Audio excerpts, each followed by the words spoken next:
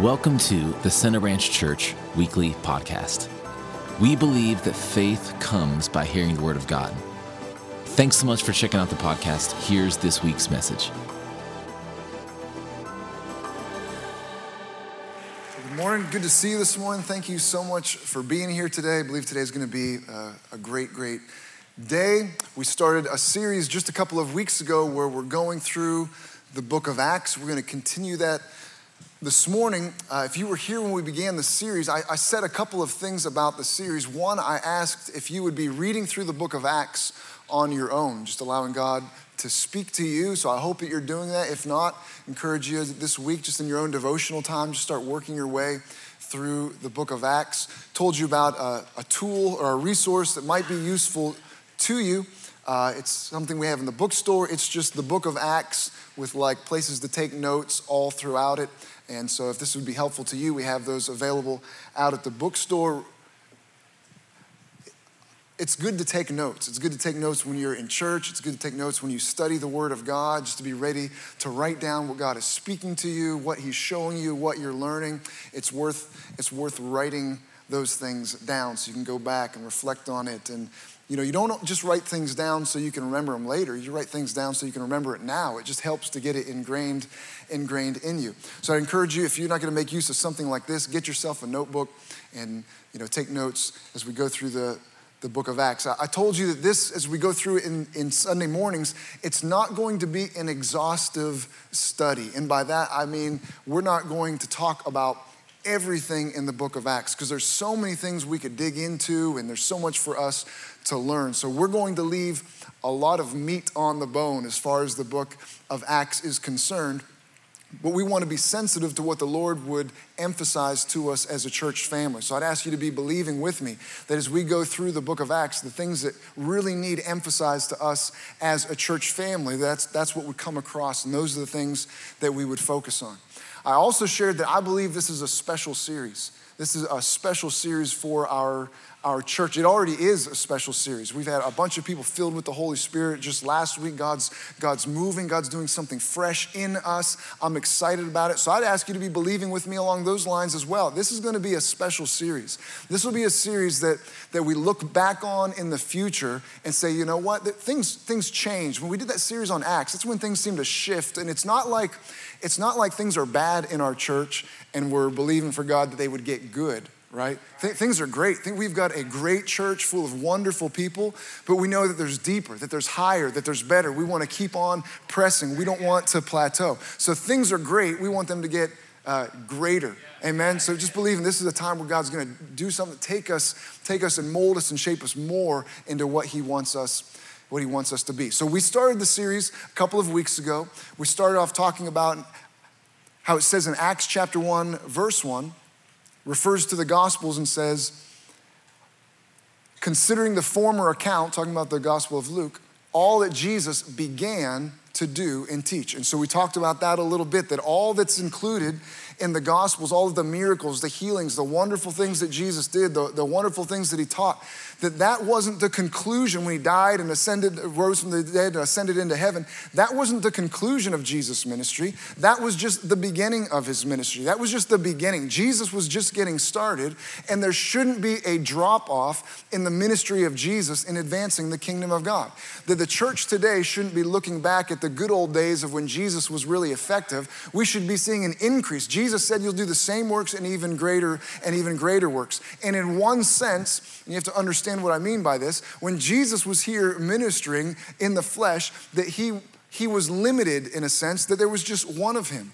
But He went to heaven and made a way for us to receive His Holy Spirit so that there could be many Jesus, many people that are Christ-like, living like Jesus. That same power that rose Jesus from the dead, the Bible says it dwells in us. So the power that it was active in Jesus' life, now it can be active not just in one person, but in hundreds and thousands and millions of people. So this should be the sweetest, most powerful, most effective time for Jesus to minister because He can minister through so many of us. Amen? So it was just the beginning of all that Jesus started to do and to teach. We talked about how Jesus is alive and well. He wants to continue to do what He started doing in the gospel accounts. Then last week we looked at Acts chapter 2. Acts chapter 1, Jesus said to wait in Jerusalem for the promise of the Father. He said, you'll be baptized in the Holy Spirit. So we talked about baptism in the Holy Spirit. The disciples were familiar with the Holy Spirit. They'd known about him. He's in the Old Testament. In John chapter 14, Jesus said, I'm going to send the Holy Spirit. He said, whom you know, he's with you and he will be in you. So they were familiar with the Holy Spirit. And after Jesus resurrected from the dead, he breathed on them and said, receive the Holy Spirit. But in Acts chapter 1, he says, you're going to be baptized in the Holy Spirit. So they had a familiarity. They had experiences with the Holy Spirit. But this being baptized in the Holy Spirit, this was something different than what they had known up until that point. So we talked about how there's an initial experience in salvation, but there is a second work, baptism in the Holy Spirit, being filled to overflow, being covered up with the Holy Spirit. We talked about that. We talked about how the disciples had a vast amount of knowledge, a lot of experience. They'd been with Jesus in his 3 years of ministry. They had heard the voice of the Father speak about Jesus. This is my son in whom I'm well pleased. They saw Jesus die. They saw the resurrected Lord Jesus. They spent 40 days with him. They saw Jesus ascend into the sky and angels appeared and talked to them. All kinds of amazing experiences. But still, Jesus said you need to wait until you receive the baptism of the Holy Spirit. That they could have preached basically the same thing without the Holy Spirit. They could have talked about how Jesus was the Messiah. They could have talked about how he was the Son of God, how he died for our sins, how he rose from the dead, how he ascended into heaven, how he's coming back again. They could have said all of those things, but it wouldn't have borne the fruit or had the impact without the power of the Holy Spirit working on the inside of them. They had the ability, their own ability, they could inform people. But God wanted to give them power to transform people. And so they needed to rely not on their own strength and their own intellect and their own past experience, but to have a reliance on the power of the Holy Spirit ministering in them. We even talked about what would it have looked like if they said, nah, let's skip that. Let's just start telling people. Let's just go out and start informing people. It would have probably looked like what a lot of the church looks like today. Information being conveyed, people talking about a lot of great stuff, but a lack of power and a lack of impact. So we need to rely on the power of the Holy Spirit. We looked at Galatians chapter 3, verse 3, where it says, how could you be so foolish after having begun in the Spirit that you're now trying to be perfected in the flesh? That's true for us as individuals, that we began our walk with the Lord by the power of the Holy Spirit. So it's foolish to shift over to working from the standpoint of our own ability in our flesh, but it's also true for the church at large. The Acts chapter 2, the day of Pentecost, that was the birthing of the church. The church was born. How was it born? How did it all begin? By the power, by a mighty move of the Spirit of God. How foolish it is to think that we can improve or carry out the work by shifting into relying on our own cleverness and our own wisdom. We've got to rely on the power of the Holy Spirit. And where we have been foolish, and we have been foolish, where we have tried on our own effort, just to repent and make those corrections. Say, Lord, I've tried in my own effort. I'm sorry. It's got to be your Spirit. I realize it has to be a moving of your Spirit. Amen. We talked about how the baptism in the Holy Spirit in Acts chapter 1 and 2 is referred to as the promise of the Father and the gift of the Holy Spirit. Because sometimes people struggle. They struggle to receive the Holy Spirit for whatever reason. But to understand, it's the promise of the Father.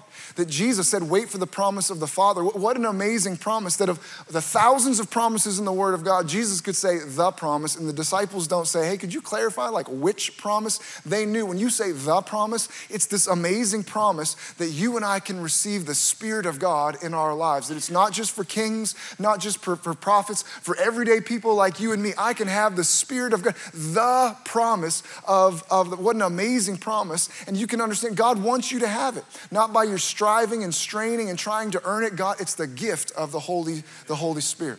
We also talked about the environment where God began to move. It says they were all in one place and in one accord. In fact, we took time to pray to get ourselves in one accord. We're all in one place. We might as well all be in one accord. So let's do that again this morning. Just to line up our hearts and our minds, our desires, whatever reason you came this morning, we can make a shift right now. Say, you know what, from this point moving forward, I'm here because I want what God has for me.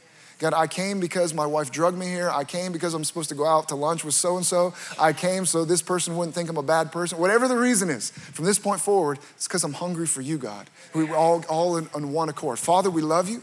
We thank you for your presence. Lord, we can already sense that you're here, that you've inhabited the praises of your people.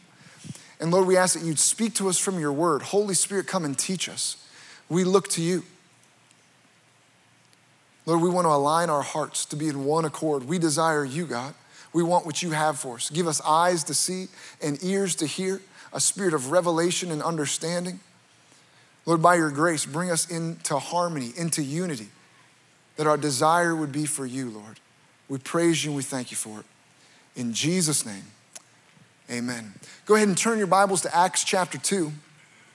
You know, one of the benefits of having the book of Acts and going through it as a church like we are is that you've got an account of what the church looked like at the very beginning. So in a sense, you sort of have the church like in its purest form, right? That there's a tendency to drift in every area of life, and the church really isn't any different, that you can start to get off track and you can start to drift different directions. But going back and looking at how this whole thing began, it allows us to see some of the key building blocks. What were some of the key principles that got this thing started and helped the early church to be so effective and be so powerful? So as we go through it, we want to kind of highlight and learn. If we're off track, let's get ourselves on track as we look at the early church. And so that's what we want to do. Acts chapter 2.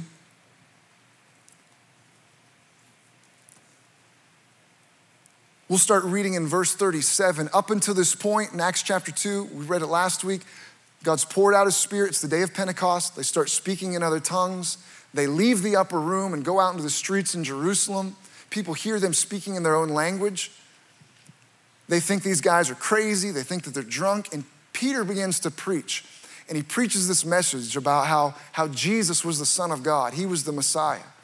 And he calls the people out and says, but you turned him over to the Romans to be crucified. But God raised him from the dead. He's preaching along these lines. He says, what you see now, this is the promise of the Father. This is what was told in the book of Joel, that God was going to pour out his Spirit on all flesh, your sons and your daughters and old men and young men. The Holy Spirit would be available for all of us. This is what's going on. So Peter preaches this message. That's where we're picking it up in verse 37. It says, now when they heard this, what Peter had been preaching, they were cut to the heart and said to Peter and the rest of the apostles, men and brethren, what shall we do?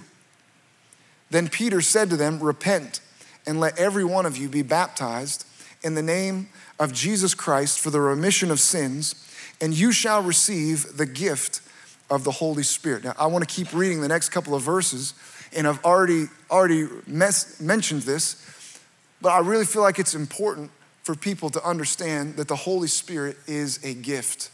And God wants you to receive the gift. If you know Jesus, God wants you to have the gift of being filled with the Holy Spirit. And something has made it hard for people to receive, whether it's religion, whether it's bad teaching, whether it's just confusion. Something has made it difficult for believers to receive the baptism of the Holy Spirit. I've known people that have struggled for years and tried and tried and tried. Galatians 3:14 says we can receive the promise of the Holy Spirit through faith. God wants you to receive the fullness of the Holy Spirit, not by your effort, not by your straining, not by your merit, not by earning it in any way. Just because God is so good, he wants to give you the gift of the Holy Spirit, the promise of the Father.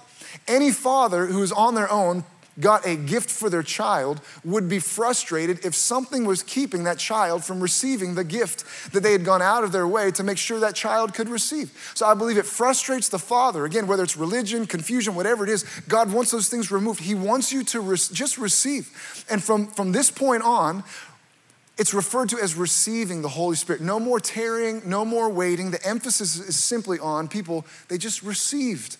They just received the Holy Spirit. So when people, I've been trying to receive for you. I guess I still have more tarrying to do. No, you just have some receiving to do. Just receive the Holy Spirit. If you've not received the baptism of the Holy Spirit, but you know Jesus as your Savior, don't leave here today without receiving the baptism of the Holy Spirit. If you don't know Jesus as your Savior, then don't leave here today without knowing Jesus as your Savior and then receiving the baptism of the Holy Spirit. It's important that we have the baptism of the Holy Spirit. Verse 39, for the promise is to you and to your children and to all who are afar off, as many as the Lord our God will call. And with many other words, he testified and exhorted them, saying, be saved from this perverse generation.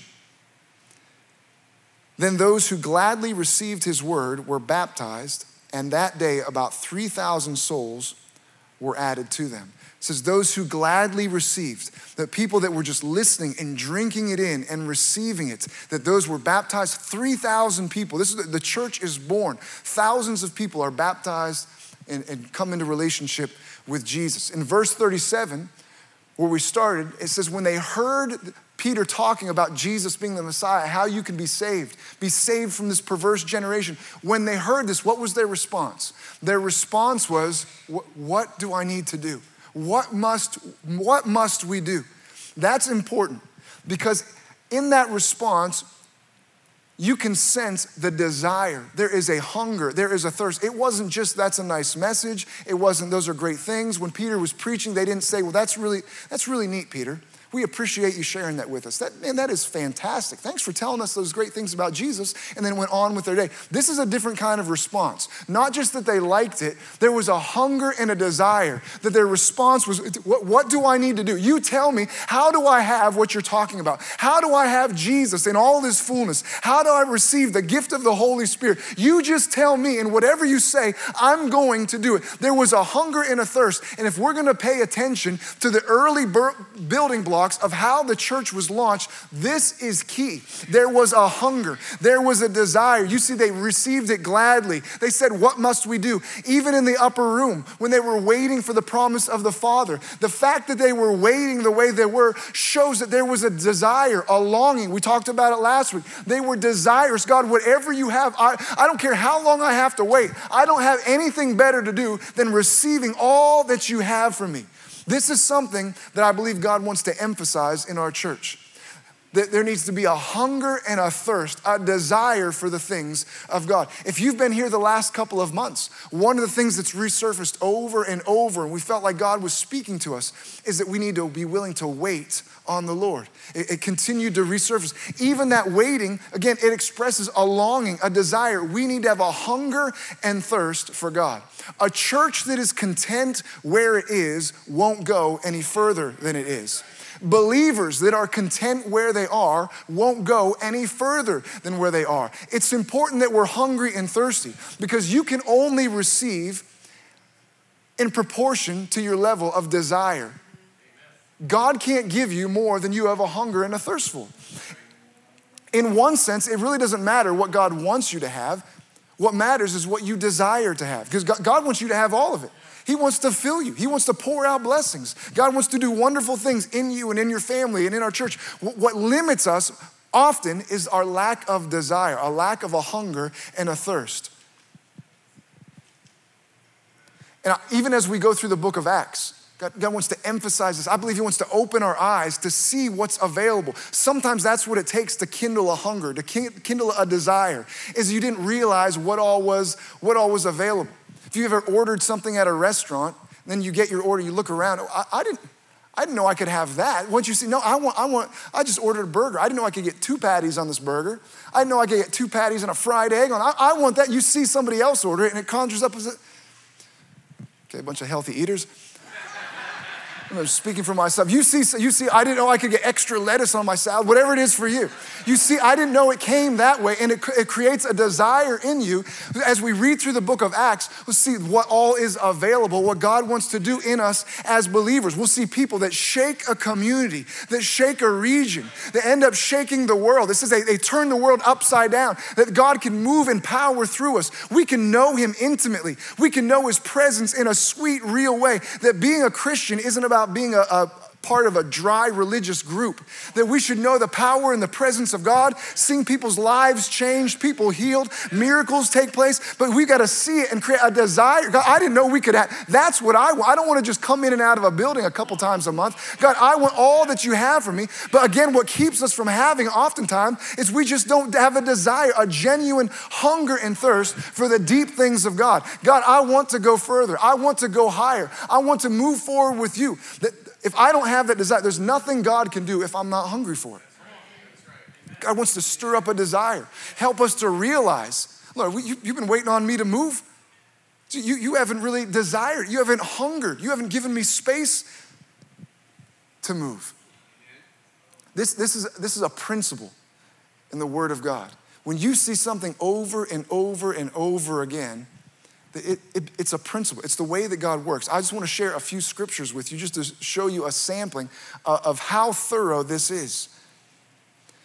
Isaiah 44:3, it says, "For I will pour water on him who is thirsty and floods on the dry ground. I will pour my spirit on your descendants and my blessing on your offspring." Where does this pouring out begin? When God starts talking about pouring out his spirit, bringing a flood, where does it start? It starts where you are thirsty. I will pour out where you are thirsty. Isaiah 55 verse 1, "Ho, everyone who thirsts, come to the waters, and you who have no money, come buy and eat. Yes, come buy wine and milk without money and without price." And if you read that passage, it goes on talking about this invitation to come enjoy incredible blessings, the riches of God, to be satisfied, not with temporal things, but what God has for us. Who is that invitation going out to? Where does that invitation begin? Everyone who what? Everyone who thirsts. That's who the invitation is. So you have to conclude that if you aren't thirsty, you're not invited to the blessing that God is talking about. That invitation is specific. Everyone who thirsts. Let me tell you about the riches of God, the goodness of God, all the great things God has for you. But the requirement to respond to that is you have to be thirsty. It goes for people who are thirsty. Matthew 5 verse 6, "Blessed are those who hunger and thirst for righteousness, for they shall be filled." Where does the filling occur? With those who are hungry and those who are thirsty. Let me flip over to John chapter 7. John chapter 7, you're familiar with this passage? Verse 37, it says, "On the last day, that great day of the feast, Jesus stood and cried out, saying, 'If anyone thirsts, let him come to me and drink.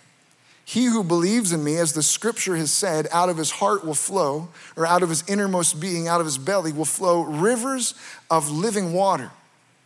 But this he spoke concerning the Spirit, whom those believing in him would receive, for the Holy Spirit was not yet given, because Jesus was not yet glorified. Jesus talking about the flow of the Holy Spirit. Where would that flow of the Holy Spirit originate? With those who come and drink. Why are they invited to come and drink? Again, that invitation is anyone who is thirsty. Those who are thirsty, Jesus is calling people to himself, but not everyone, everyone who is thirsty.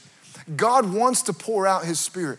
God wants to move in powerful ways. God wants to use people like you and me to shake a community, to shake a region, to impact the world. But he's limited by our capacity to hunger and thirst. Even the word that came forth this morning. Talking about people with wide mouth jars and small mouth jars, a capacity to receive. People with small mouths and large mouths. We're starting to talk about bass for a minute, but it was talking about, I was trying not to look at anybody when he said large mouths. Just keep receiving. He was talking about our ability to get everything else. Sometimes we satisfy ourselves with things that don't really satisfy. Fill our stuff with stuff because I know I need something. I know I've got this void in me, so we start stuffing ourselves with full. We find that it doesn't satisfy, so we think I just need more stuff. I've got to get rid of those things and desire. God, only you satisfy. God, I'm after you. Lord, I am hungry and thirsty for you. Instead of quenching that thirst falsely, getting myself sick on the things of this world and killing my thirst for the things of God, God, I'm going to clear those things out. I desire you. God wants to move. But do we really desire? What is your level of thirst for the things of God? Not you know the religious answer, oh, I'm very thirsty. Are you really? Are you really thirsty for the things of God? that we need to examine ourselves and say, if I'm not thirsty, I need to repent. God, forgive me. I don't desire you the way that I should. Help me. And God will meet you where you are. Maybe you realize this morning, I'm not thirsty, but I want to be thirsty. So you're thirsty to be thirsty. Or I'm thirsty to be thirsty to be, however many thirsties you are back, just tell the Lord that, Lord, I'm thirsty to be thirsty to be thirsty. That's just where I am. Would you help me? God will meet you where you are. There's no sense in faking it or pretending. God, I just don't desire you the way that I should. But I want to desire you the way I should. Meet me where I'm at. Lord, stir up a fresh hunger. Help open the eyes of my heart so I know what's available. God, I want the deep things of God because supply is in proportion to our desire, even in the natural. The way that God designed bodies. When a mother is breastfeeding, and I don't have personal experience, so I'm gleaning this from others. I've heard people talk about it. I asked my wife, she confirmed.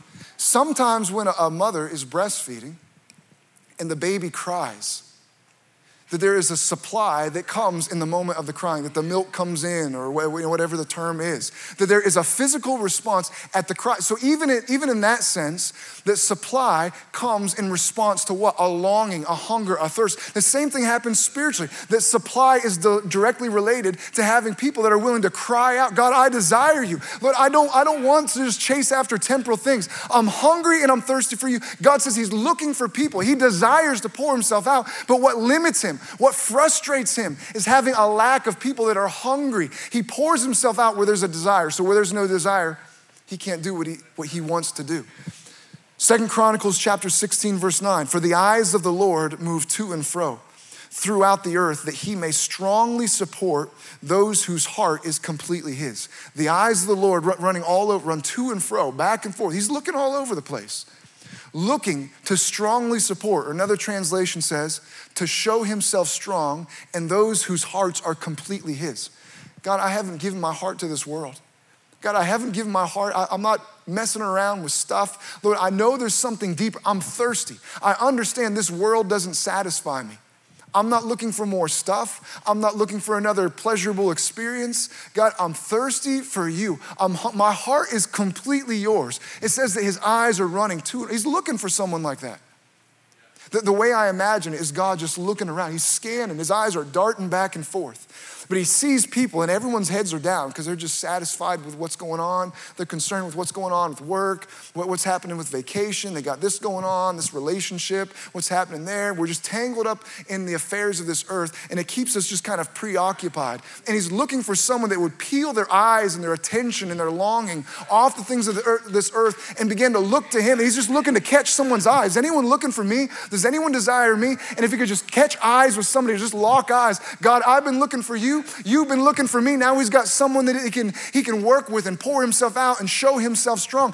That's happening this morning. The eyes of the Lord are running to and fro. He's looking for someone. God, I'm hungry for you. I want you. Lord, let me catch your eye. Let our eyes lock up this morning. Find people here that you can show yourself strong. We're hungry and we're thirsty for you. Jeremiah 29:13. And you will seek me and find me when you search for me with all of your, over and over. This is a principle. You'll search and find God when you search with all your heart. God, I just want you. All I want is you, God. Without you, I have nothing. If I have you, I have everything. Lord, I'm thirsty. I'm thirsty for you. So if we want to have what the early church had, number one, is to ask this kind of question like they did. What must I do? What must I do? God, you tell me. What must I do to have all that you have for me? What must I do to know Jesus? What must I do to have this fullness of the Spirit that I've heard about? What Peter was preaching, your Spirit, but what you tell me, what must I do? I'll do anything. I desire that. I desire you, Lord, more than I desire anything. That's the start. That's how the church was born. People with that kind of hunger and that kind of thirst. But sometimes we're more like the rich young ruler than we are like the people in Acts chapter 2. Let me read to you about the rich young ruler in Matthew chapter 19. Matthew chapter 19, it says, now behold, one came and said to him, good teacher, what good thing shall I do that I may have eternal life? So he said to him, why do you call me good? No one is good but one, that is God. But if you want to enter into life, keep the commandments. He said to him, which ones? Jesus said, you shall not murder, you shall not commit adultery, you shall not steal, you shall not bear false witness, honor your father and your mother, you shall love your neighbor as yourself. The young man said to him, all these things I have kept from my youth. What do I still lack? Jesus said to him, if you want to be perfect, go and sell what you have and give to the poor, and you will have treasure in heaven, and come follow me. But when the young man heard that saying, he went away sorrowful, for he had many possessions. This guy came to Jesus, so he obviously has a respect for Jesus. He obviously thinks Jesus is a great guy. Jesus has a lot of insight. And what was his desire? His desire was, what do I need to do to have eternal life? Which is a good desire to have. But when Jesus said, here, if you really want all that I have for you, go and empty yourself of all of your attachments to this world. Come and follow me. Come and be with me. You'll walk with me. I'll use you. I'll pour into you. We can walk together. And at that, it says he walked away sorrowful because he had a lot of stuff. He had a lot of interest. There was a lot of things that he was into. Sometimes that's our approach with Jesus. We think he's great. We have a lot of respect for Jesus. But we're really just interested in eternal life. I just want to go to heaven. I just don't want to go to hell. And when Jesus calls us into something deeper and sweeter, whoa, Jesus, I'm not sure I'm ready for all of that. Let's not get carried away. I just want to get to heaven. As far as, give you everything and come and follow you and walk with you, like easy does it. I just don't want to burn. I think you're great, but let's not get carried away with this thing. And he walks sadly away. He still want to do his thing. He still want to enjoy this life. And sometimes that's our response. That he was hungry up to a point, but he was more thirsty to continue enjoying this world than thirsty, Lord, I want all that you have for me. Sometimes he knew there was something missing. What else do I lack? I know there's something lacking. He felt that void. He felt that something's off. But his attachment to temporary things kept him from receiving. His lack of hunger limited what Jesus could do in his life. Same thing is true for us. We can't go any further than where we're hungry to go. And where our hunger ends, our progress ends. Where our thirst ends, our advancement ends. I get to church really early on Sunday mornings. I like to come and pray. I like to go over my message.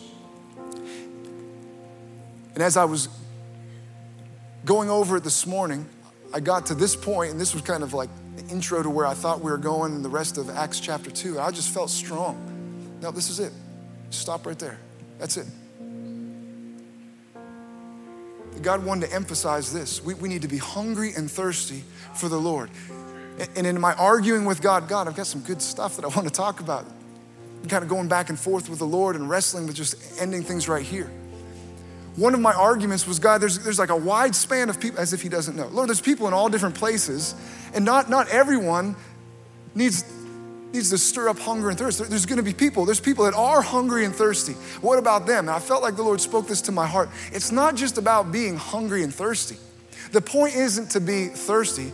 The point is to drink and receive what Jesus has for us. One just leads to the other. So for you, if you're already thirsty, awesome. God just wants to let you drink this morning. He just wants you to receive. He just wants you to enjoy his presence. That river of living water that we read about in John chapter 7. Jesus, as the scripture says, rivers of living water will flow out of them. Well, if you search the scriptures, the closest thing you can find is Ezekiel chapter 47, where there's a river flowing out of the temple, and it brings life everywhere that it goes.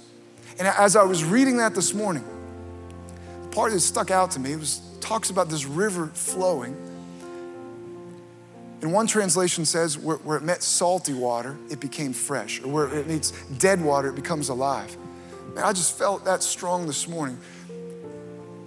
If we just enjoy the flow of God's Spirit, living water flowing this morning, there's some people that somewhere along the lines became salty, became bitter, became disappointed.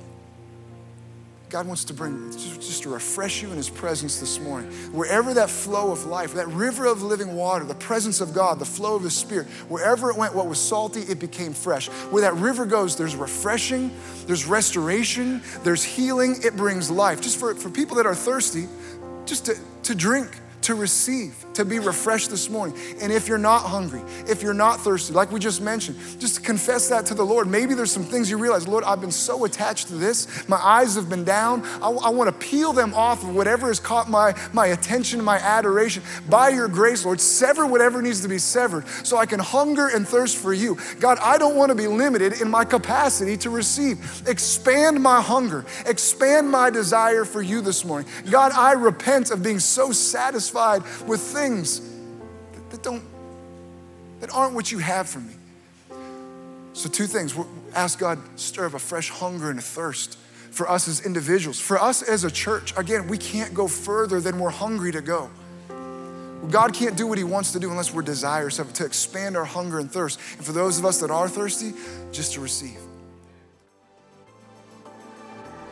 Well, that's this week's message. Thanks for joining us. To stay connected with us throughout the week, make sure you follow us on Instagram and Facebook. You can also watch previous week's services on our YouTube page.